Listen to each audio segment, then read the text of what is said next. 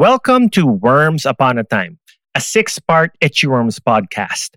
25 years, 5 albums, 1 awesome band. Brought to you by Sony Music Philippines. Ako po ang inyong host, si Wincy Ong. Samahan niyo ako as I look back on the 25 years of the Itchy Worms. Makakakwentuhan natin sila, makakatambay. So sit back, relax, enjoy tayo dito sa Worms Upon a Time. Now, before anything else, Worms Upon a Time and Itchy Worms podcast wouldn't be possible without our generous sponsors. That's WeTV, Mountain Dew Ice, and Nagaraya. And of course, our media partners, Mix, Business Mirror, Esquire, Inquirer.net, Inkpop, The Manila Times, Jam 88.3, Magic 89.9, Play FM, and Wish 107.5. This 6-part podcast is a Sony Music Philippines production.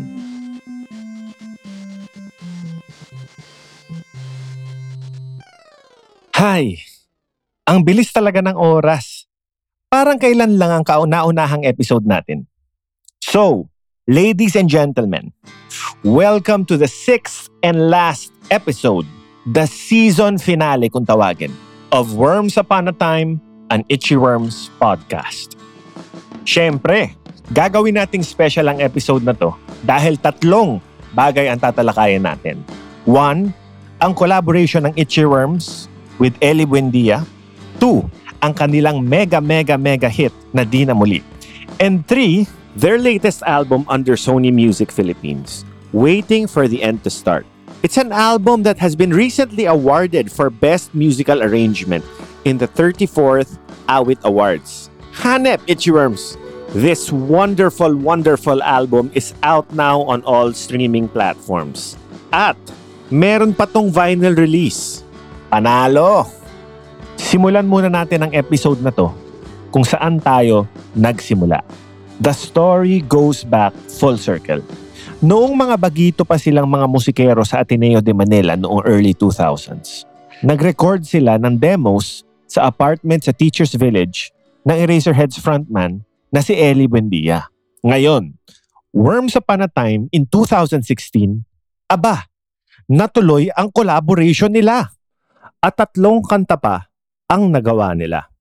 Pariwara, Lutang, and my personal favorite, Malinaw na Malabo na Tayo.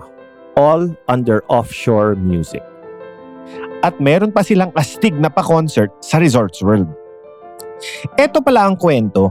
Nagsimula lahat sa pagiging go-getter ni Jugs, sa pagiging makulit at matapang sa pagtatanong kay Ellie. Sabi nga ng mga nakakatanda, ask and you shall receive. In due time. At oo, para kay Jugs, matagal-tagal bago niya nakuha ang matamis na oo ni Ellie Buendia. Hindi pa kami masyadong close nun, pero 'di ba, parang kunwari parang okay kayo, parang okay kayo, tapos meron kayong history together, tapos hindi naman kayo masyado nagkikita. Pero yun, every time na may opportunity, tinatanong ko siya kung meron ba siyang unfinished song na pwede naming tapusin. Or parang sige na, akin lang yung bike mo na hindi mo ginagamit. Parang ganun di ba? Yung laruan mo. Ako, I like to think na yung relationship with Ellie really started nung sa simula pa nung career namin, nung nagre-record kami sa bahay niya. Kasi,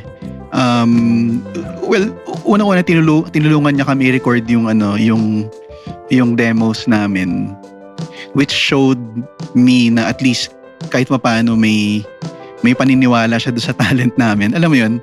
Kasi malaking bagay yung Ellie Buendia na siya, pero tinulungan pa rin niya kami. He could have pretty much said, I know. Diba? Parang, day na, ayoko. Tinatamad ako, diba? Pero tinulungan niya kami and pinasession pa niya kami dun sa recording ng doon sa album ni Lali.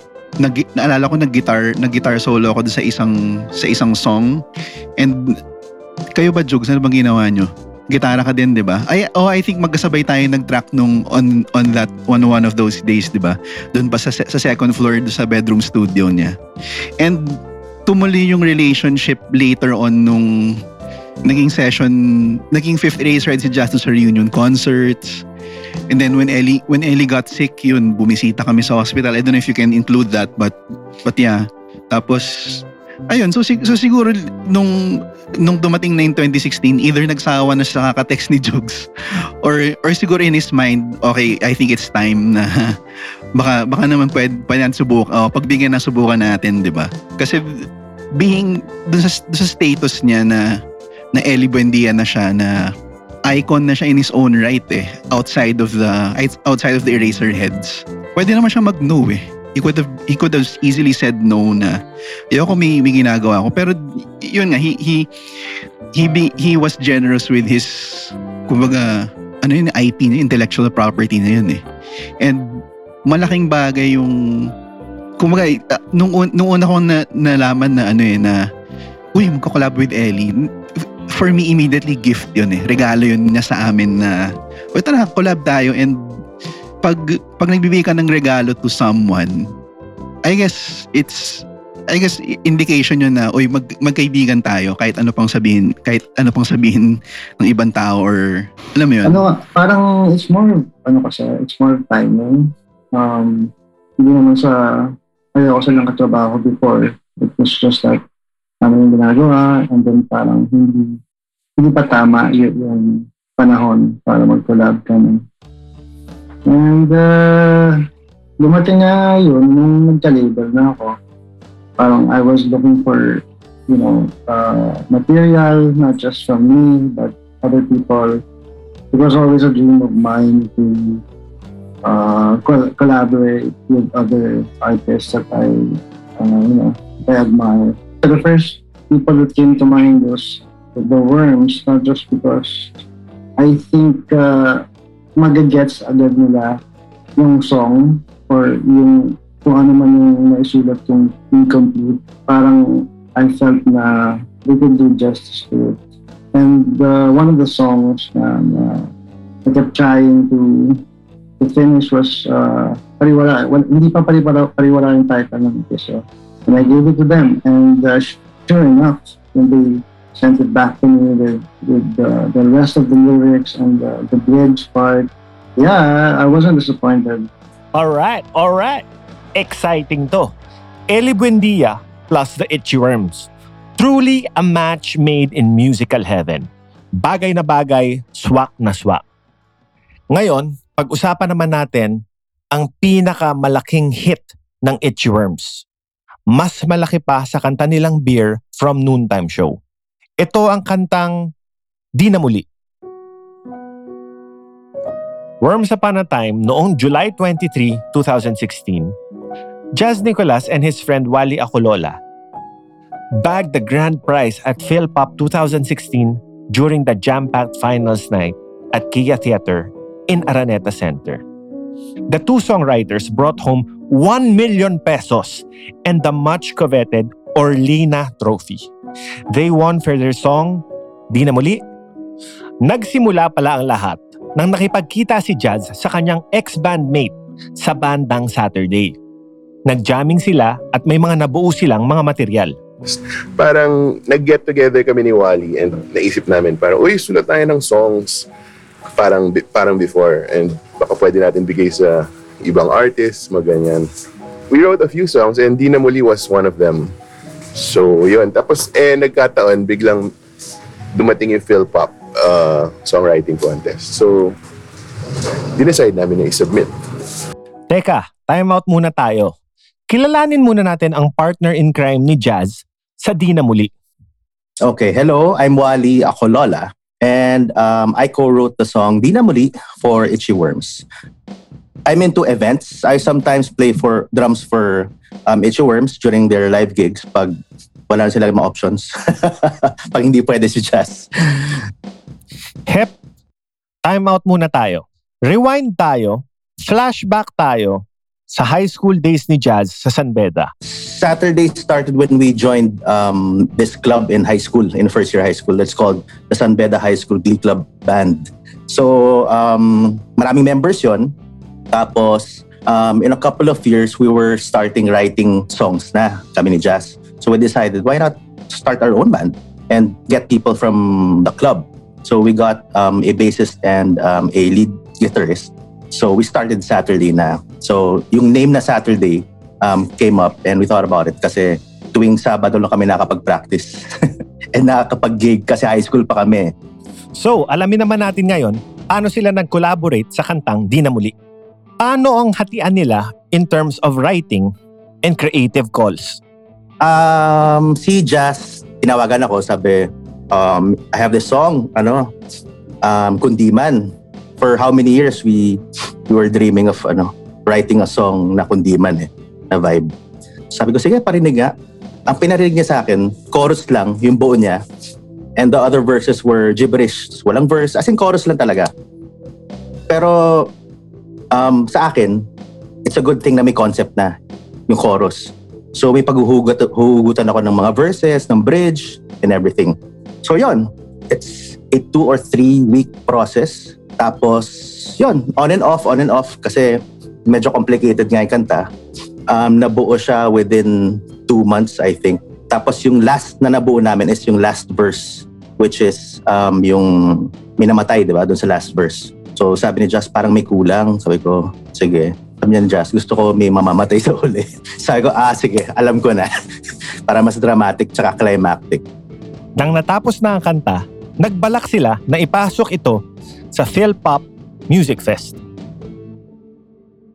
According to Wikipedia, the Philippine Popular Music Festival, also known as Philpop, is an annual songwriting competition organized by the Philpop Music Fest Foundation and was launched in 2012.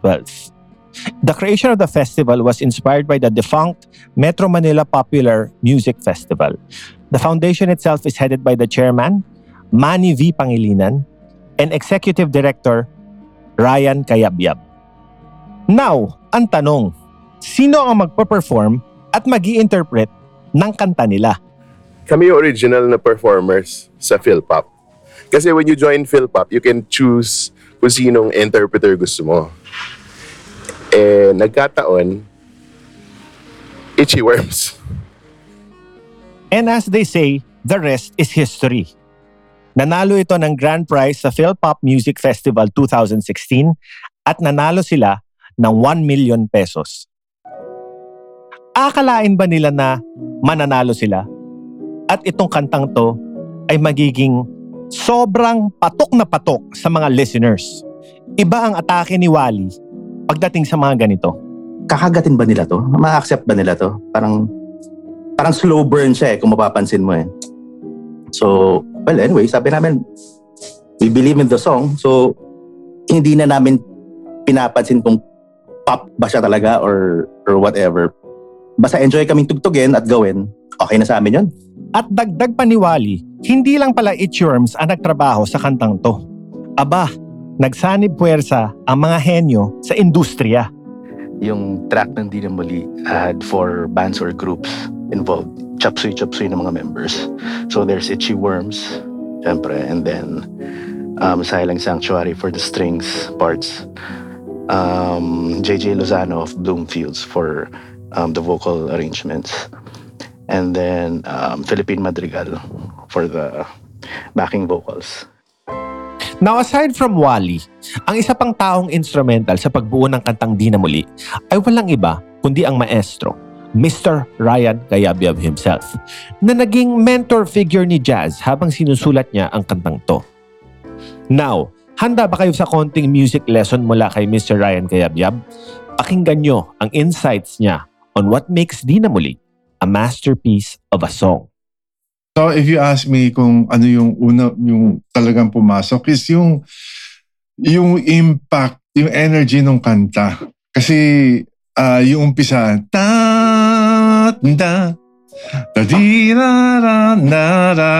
Siyempre hindi mo pa alam yung buong kanta . Di ba?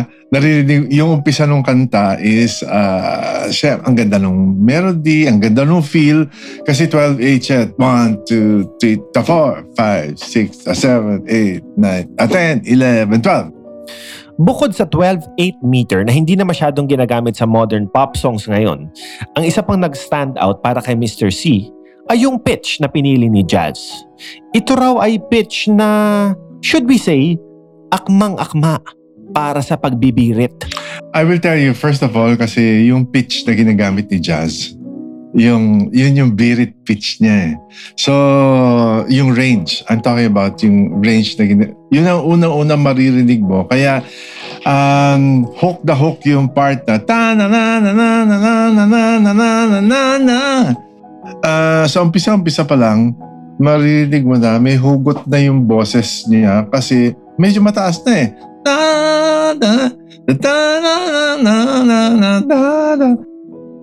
Ang isa pang secret ingredient ng kantang to, contrast.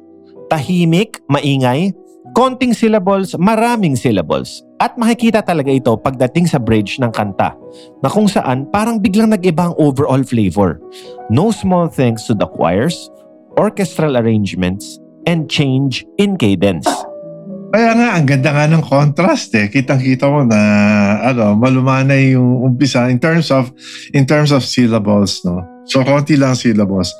Ta ta ta ta ta ta ta ta. Tapos pagdating dun sa mapusok na ta ta ta ta ta, maraming syllables.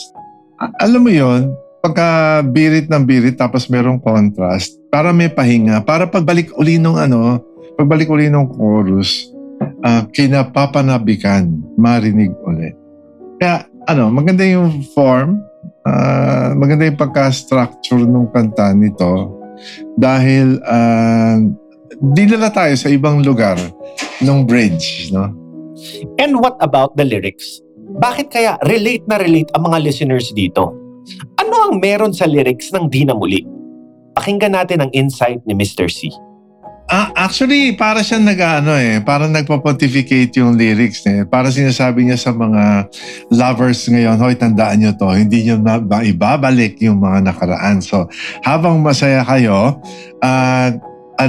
enjoyin nyo yan kasi marami talagang, parang sinasabi niya yan ang pinaka-lesson na ini-impart niya dun sa mga nakikinig. Dahil sa kasikatan ng Di Na Muli, naging meme ang isa sa mga lyrics nito. To quote, "Ang dami-daming bagay na hindi naman kailangan. Kung pwede lang, bawasan natin ang mga tampuhan." Oh, di ba? Ang bigat. Now, ano ang interpretation ni Sir Ryan patungkol dito? Bawasan nyo na yung tampuhan kasi mga walang, parang sabihin niya, wala namang kwenta lahat yun eh. Pero syempre, in a song, sinasabi niya yung kanyang idea na bawasin nyo na yung mga maraming hindi naman kailangan kasi in the end, magtatampuhan lang kayo. Nanalo nga ang kantang Di Na Muli sa PhilPop 2016. Pero magugulat kayo na it took 2 years before naging hit ito. Once Upon a Time in 2018, 2 years after Jazz and Wally won the prestigious award, Viva Films released a romantic drama called Sid and Aya, Not a Love Story. Pinangunahan ito ni Dingdong Dantes at Ann Curtis sa direksyon ni Irene Villamor. At bahagi ng soundtrack nito ay ang Di Na Muli as covered by the talented singer Janine Teñoso. And now, according to the Itchy Worms, itong movie raw na to at ang cover song ni Janine Teñoso ang talagang nag-push ng kanta nila into mainstream success. Pero grabe ha, 2 years bago naging hit, ang term ni Kelvin para dito ay slow burn hit. I think 2 years talaga yun, talagang nasa karaoke na, alam na ng mga tao talaga, kinakanta ng kapitbahay mo, yung ganon. Parang ang 2 years. Mga 2 years Diba? yun, hindi siya agad-agad. Bagal eh. Kasi pag slow burn for me, mas matagal siya niluto. Kumbaga, mas mahaba yung niya, lifespan kaysa yung ang bilis nga mag-hit sa age ng YouTube tsaka ng mga TikTok. Pero ganun din kabilis mawala yan kasi ang next hit is ganun kabilis na masasapawan yung current hits eh. At sabi nga nila, the rest is history. Di Na Muli became the Itchy Worms' biggest hit in their careers. Pinatugtog ng matindi sa radyo, kinover ng maraming har-har artists sa YouTube, kinanta sa maraming karaoke bars. Once Upon a Time in 2018, noong pumutok ang Di Na Muli, there was no other way for the Itchy Worms to go but up. Napasarap na naman tayo sa kwentuhan, so sound trip muna tayo. This is the song The Silence, which was released in 2020 at the height of the pandemic. Kasama ng Armageddon Blues, ito ay isa sa mga unang singles mula sa Waiting for the End to Start under Sony Music Philippines. Pakinggan nyo, dahil ibang klaseng Itchworms ang maririnig nyo dito.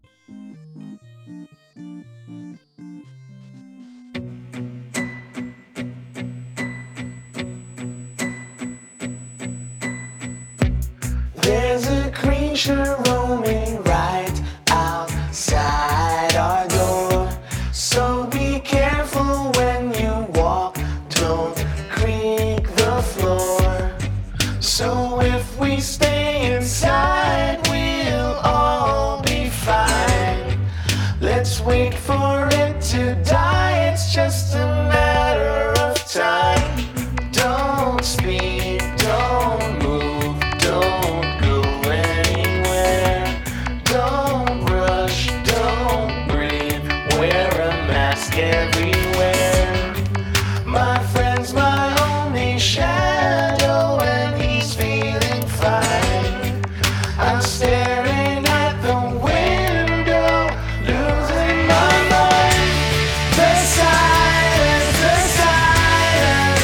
is killing me. The silence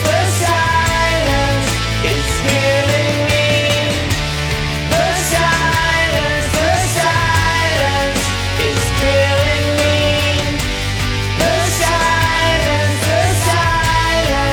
is killing me.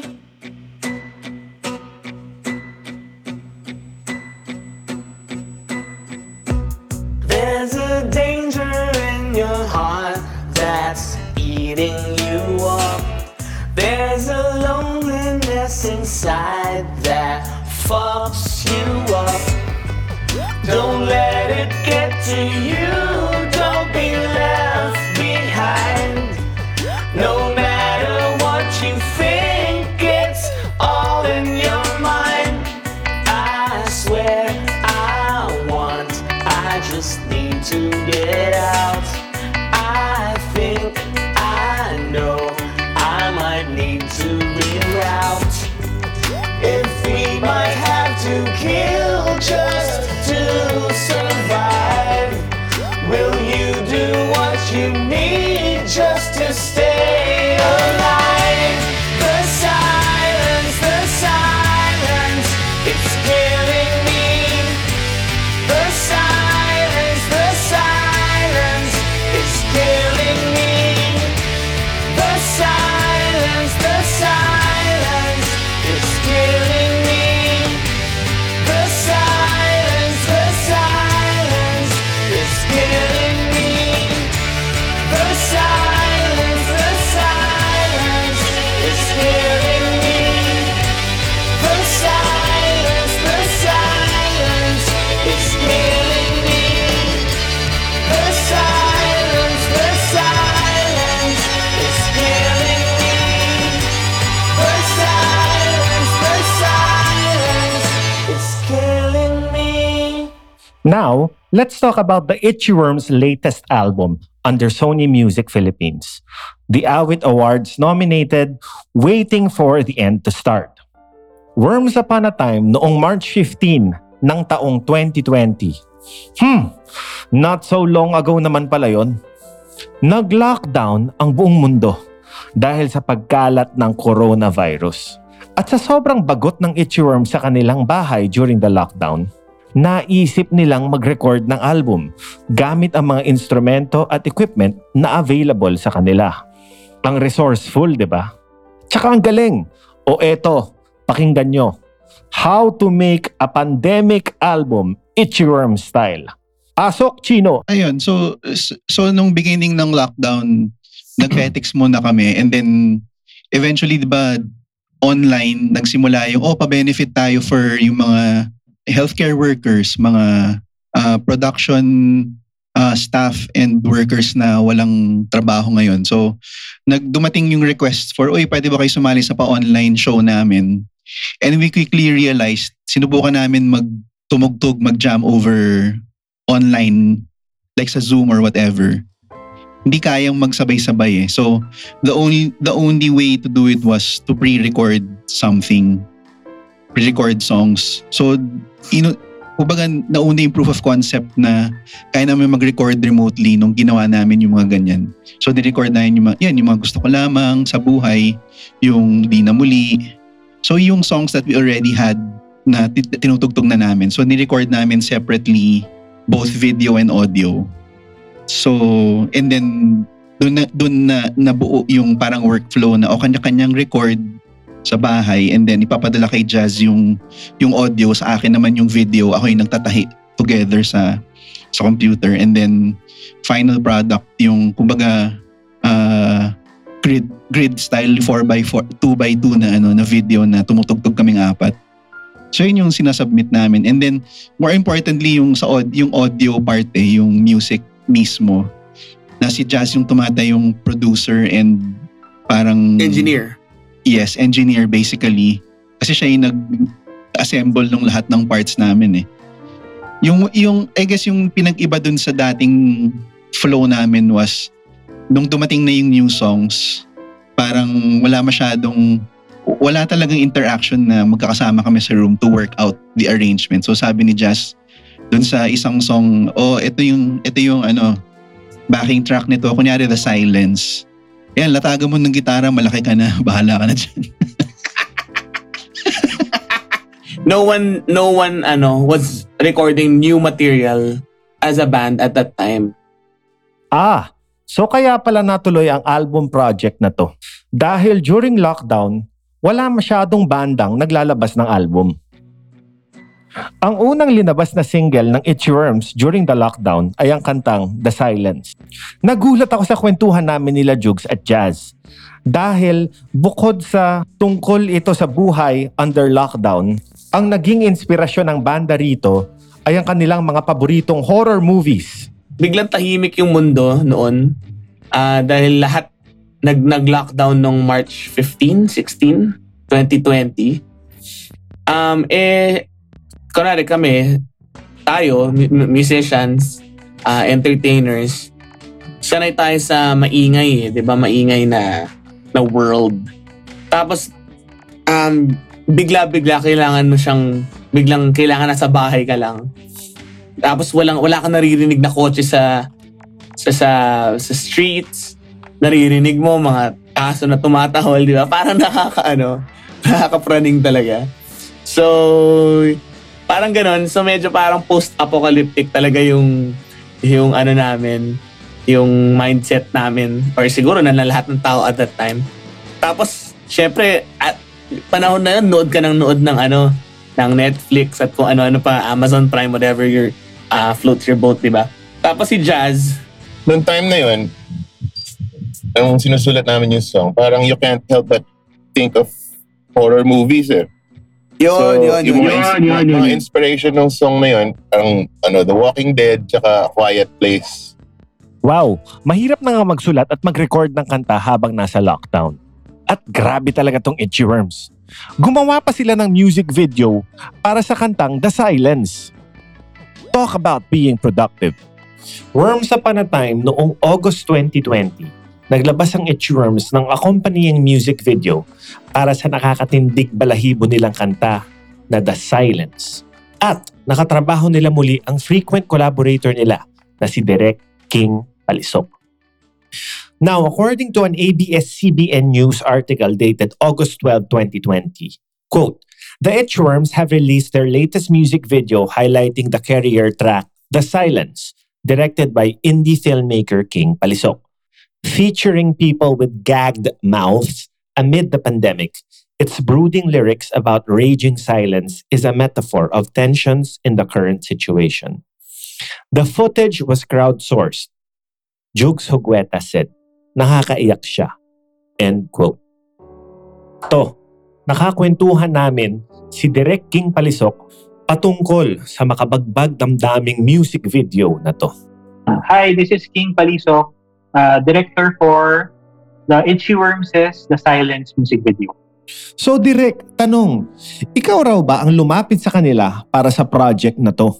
So, yung The Silence, ako nga talaga yung lumapit. So, parang yung naging story nun was, wala naman talaga akong balak gumawa ng anything at that time. Kasi nga, syempre, even tayo nung panahon ng height ng pandemic, hirap talaga tayo mag-shoot. So, Direk King, why this song? What about this song compelled you to direct a music video for it? At that time, nung nilabas ni Jogs yung lyric video nung The Silence sa Facebook, doon ko siya unang narinig. So, nung napakinggan ko siya at nabasa ko yung lyrics, nung moment na nabasa ko or napanood ko yung video, para talaga akong tinamaan ng kidlat or something. At nasabay pa pala lahat nito sa isang madilim at masaklap na news story na nangyari noong taong 2020. Anyari, Direk? I think it was a combination of parang different contexts nung napakinggan ko yung song na yun. So, syempre, on one hand, we had the pandemic na limit tayo na-restrict tayo sa career natin. Hindi tayo masyado nakapagtrabaho. Yung distancing in general also affected yung relationships natin with friends, with family, hindi natin sila nakakasama. But at the same time, nung time na lumabas yung song na yun, it was also a major event sa Pilipinas kasi around that time, pinasara yung isang major network. At para rin kay Direk King, ang The Silence ng The Itchy Worms ay talagang naiiba kung ikukumpara mo sa iba nilang mga naunang kanta. Well, of course, yung music, like melodically, it sounded different from any other Itchy Worms song, di ba? Kasi, I mean, alam naman natin yung discography ng Worms, di ba? Hindi sila nagtutunog Radiohead-ish or ano, di ba? Ngayon, mapunta naman tayo sa konsepto ng music video. Anong kwento mo rito, Direk? I wanted to explore kung ano yung pwedeng gawin na visual na may impact din. So, yun. And then, I think siguro mga ilang listens lang ako before ko naisip yung idea for the music video. And then, siguro like a day after ko naisip yung concept, kinontact ko na agad si Jazz and asked if okay lang ba mag-pitch ako sa kanila ng music video concept na pandemic friendly. If the Itchy Worms recorded their entire album in their homes using equipment available to them, Direk King Palisok had similar challenges in mounting the music video. Oo nga naman, paano ka mag-shoot ng music video sa gitna ng pandemya? Of course, the challenge was how to assemble the material. Kasi, one, it was already a given na hindi pwedeng mag-shoot like with an actual prod team. So, literally, inisip ko lang kung ano yung pwedeng gawing material na with using available resources. So, ginawa namin, nag-assemble kami ng mga tao from within our network, tapos yung network nila, and then yung network nila, para mag-crowdsource ng multiple people who are willing to shoot footage of themselves in their own homes or kung nasaan man sila. So, and then yung challenge was literally assembling them, all the footage na iba-ibang format, iba-ibang tao, iba-ibang diskarte, di ba? And assembling them sa post-production and make it coherent kahit pa paano. At may natuklasan akong kwento tungkol sa ending nito, kung saan ang isang buong grid ng mga taong nasa lockdown ay makikita mong umiiyak. The reason why yung mga headshots, especially towards the end, may mga umiiyak, merong mga parang galit. It was because yung binigay ko sa kanilang instruction, sa lahat ng nag-submit, was to give a silent confession.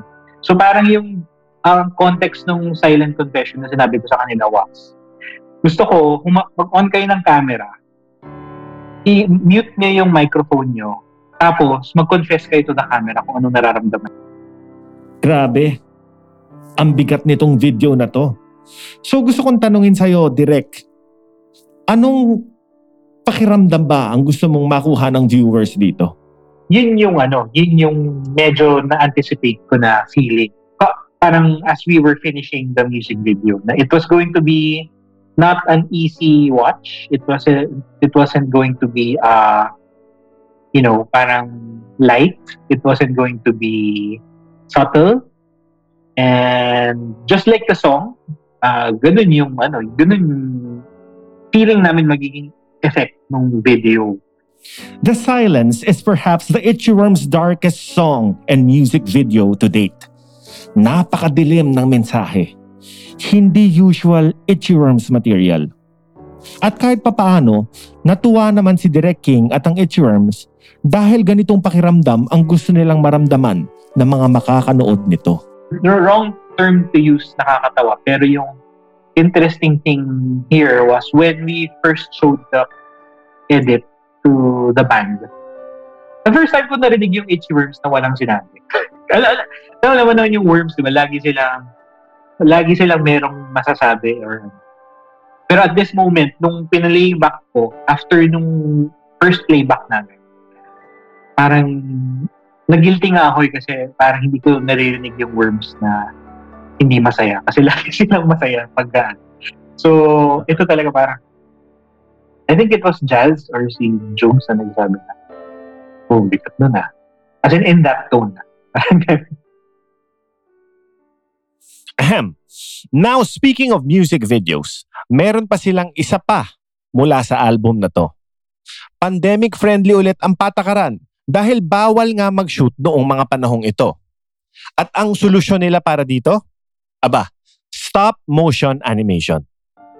Of course, ang tinutukoy ko ay ang napakagandang animated music video ng The Life I Know, produced by Sony Music Philippines. You can watch it now on YouTube. So, here's the story behind the world-class music video of The Life I Know. Worms Upon a Time, noong July 7, 2021, naglabas ng isang napakagandang stop-motion animation music video ang Itchy Worms to celebrate their 25th anniversary in the music biz. Ang collaborator nila dito, syempre, ang longtime friend nila at direktor ng kanilang mga music videos na Antipara at Love Team. Walang iba kundi si Direk Maria Mora. Bilang animated ang music video, kasama niya dito ang husband niya na si Jason McLagan. Bagay na bagay ang kwento ng music video sa kanta ni Jazz Nicolas. It's the story of Awit, a toddler who grows closer to her mother every day as a single child. As she grows up, Awit's mother conceives another child, putting a strain on their bond. But Awit learns to accept her sibling in order to reconnect with her mother. At may dagdag pang Pinoy pride. The Life I Know also showcases the traditional Filipino art of weaving. The dream world depicted in the latter half of the short film is backdropped by the textures and patterns in the style of Tiboli Dream Weavers. Sige nga, makipagkwentuhan na tayo kay Direk Marie tungkol sa journey niya sa paggagawa ng music video ng The Life I Know. Jazz reached out. He said, you want to do a music video for this album? And I said, yes. He said, choose a song. I chose The Life I Know because that was my favorite song on the album. It reminded me of a Ben Folds 5 song. And I knew it was a really good global crossover type song. And then he said, oh, since you chose that, can you make it animation? Hep, animation. Teka lang, Jazz. Are you sure? It's expensive. And he goes, I would really like it to be stop motion animation. At kahit mahal at matrabaho ang stop-motion animation para sa music video, mukhang bumenta yung concept sa Itchy Worms, lalong-lalo na kay Chino. Well, fun fact is that the first image that came into my head when listening to The Life I Know was an aurora borealis during the guitar solo. And when I had mentioned that to Chino, that's what sold him on the video. Isa pang inspirasyon ni Direk Marie para sa music video na to, her pregnancy with her first child, Harana. And I came up with the concept of the baby's safest space in the womb. One lonely night in Atlanta, when I was shooting something, I thought of the concept because of my experience being pregnant with her, like kind of knowing this creature inside your body, in how I was providing it kind of a safe cave, to live in. And then seeing her outside in the world. And then I kind of was trying to put myself in her shoes. Like, what is the world like after you're in this cave for so long? And then what does that look like in animation? And so knowing that we wanted to tell a distinctly Filipino story, that's where we came up with the fabrics, the Tiboli dream weaving fabrics. And yes, natuloy ang music video. No small thanks to Sony Music Philippines. I brought that concept to Apartment D, who is our animation partner, and we made it come to life. We pitched it to Sony, and they loved it. And so they found the money in order to be able to properly finance it. Because stop motion music videos in the Philippines have a specific budget range, and animation doesn't cover that. O ayan, panoorin nyo ang music video ng The Life I Know sa YouTube, dearest listeners. Napakahusay ng pagkagawa. Talagang world class. At ang cute, ha? Pero ngayon, pakinggan natin ang kanta mismo na The Life I Know mula sa latest album ng Itchy Worms na Waiting for the End to Start under Sony Music Philippines. Tara, enjoy tayo sa sound trip na to.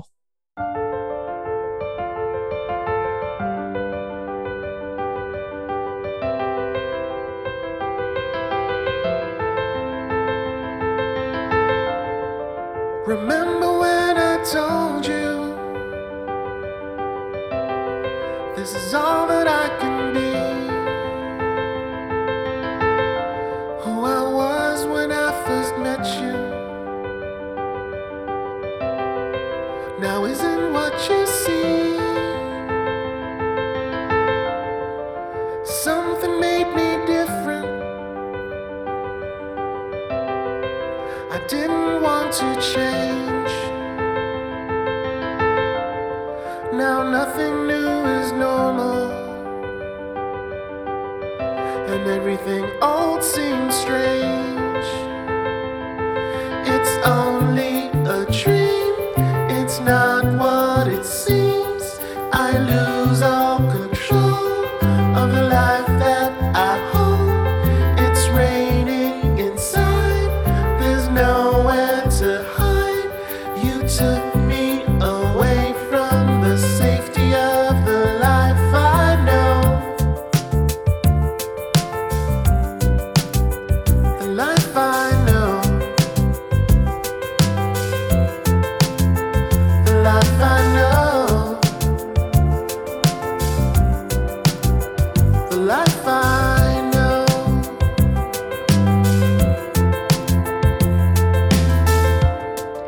To make it through tomorrow,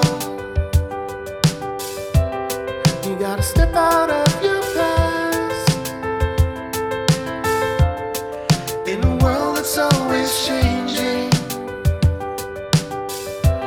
only a few things ever last. Without you, I'll never make it. My wounds would never heal. Without your love, I'll never take it. I wouldn't figure out what is real. It's only a dream, it's not what it seems. I lose all control of the life that I hold. It's raining inside, there's nowhere to hide. You took me away from the safety of the life I know. The life I know. The life I know. The life I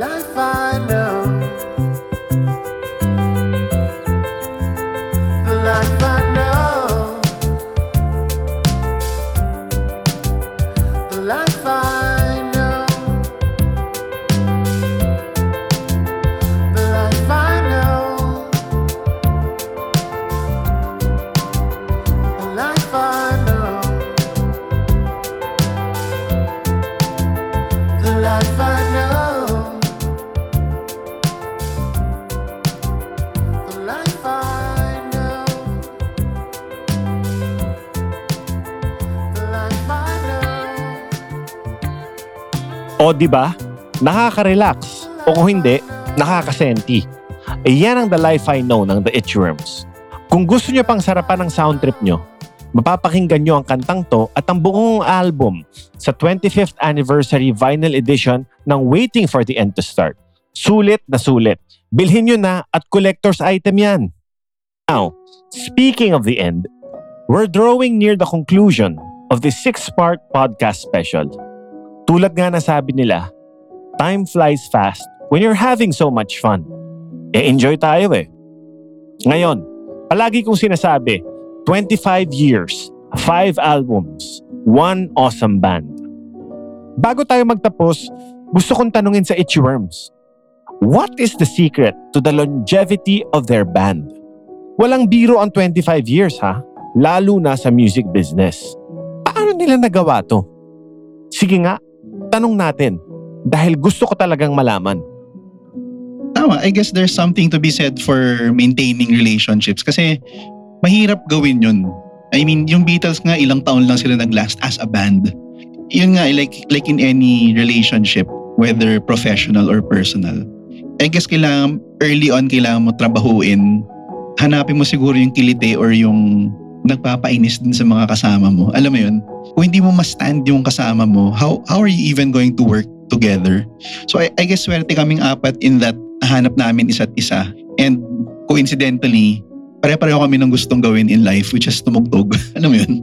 Mahirap yung matagal mong, well, hindi naman siya requirement, pero eventually kung hindi naman kayo super close, parang it's hard to spend a lot of time with someone na saks lang ang pagkakasundo niyo eh. Parang sinabi ni Jugs, actually maganda yung sinasabi ni Jugs lagi sa mga interviews asking us nga regarding this. Sabi ni Jugs, it's yung banda magkasama yan more than just that 1 hour or 45 minutes on stage. Diba? You have to go to the gig, you have to spend time on the plane, on the road, in the hotel room, diba? So, it will really help kung magkasundo kayo ng kasama ng kasama mo. Or at the very least, hindi kayo magkaaway. Yes.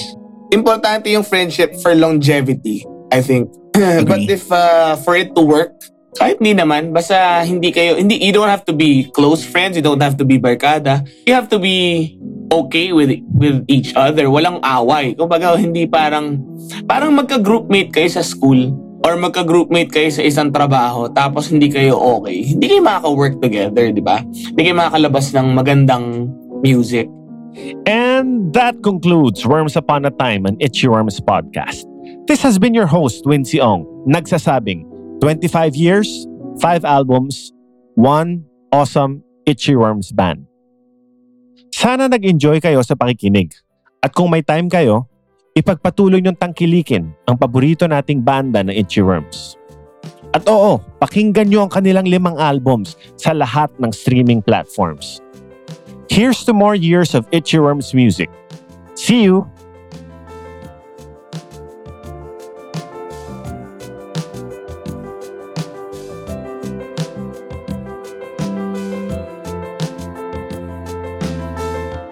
Brought to you by Sony Music Philippines. This podcast was produced, mixed, and mastered by the good people of Big Baby Studios. For recording, sound design, and post-production services, visit their website at itsabigbaby.com.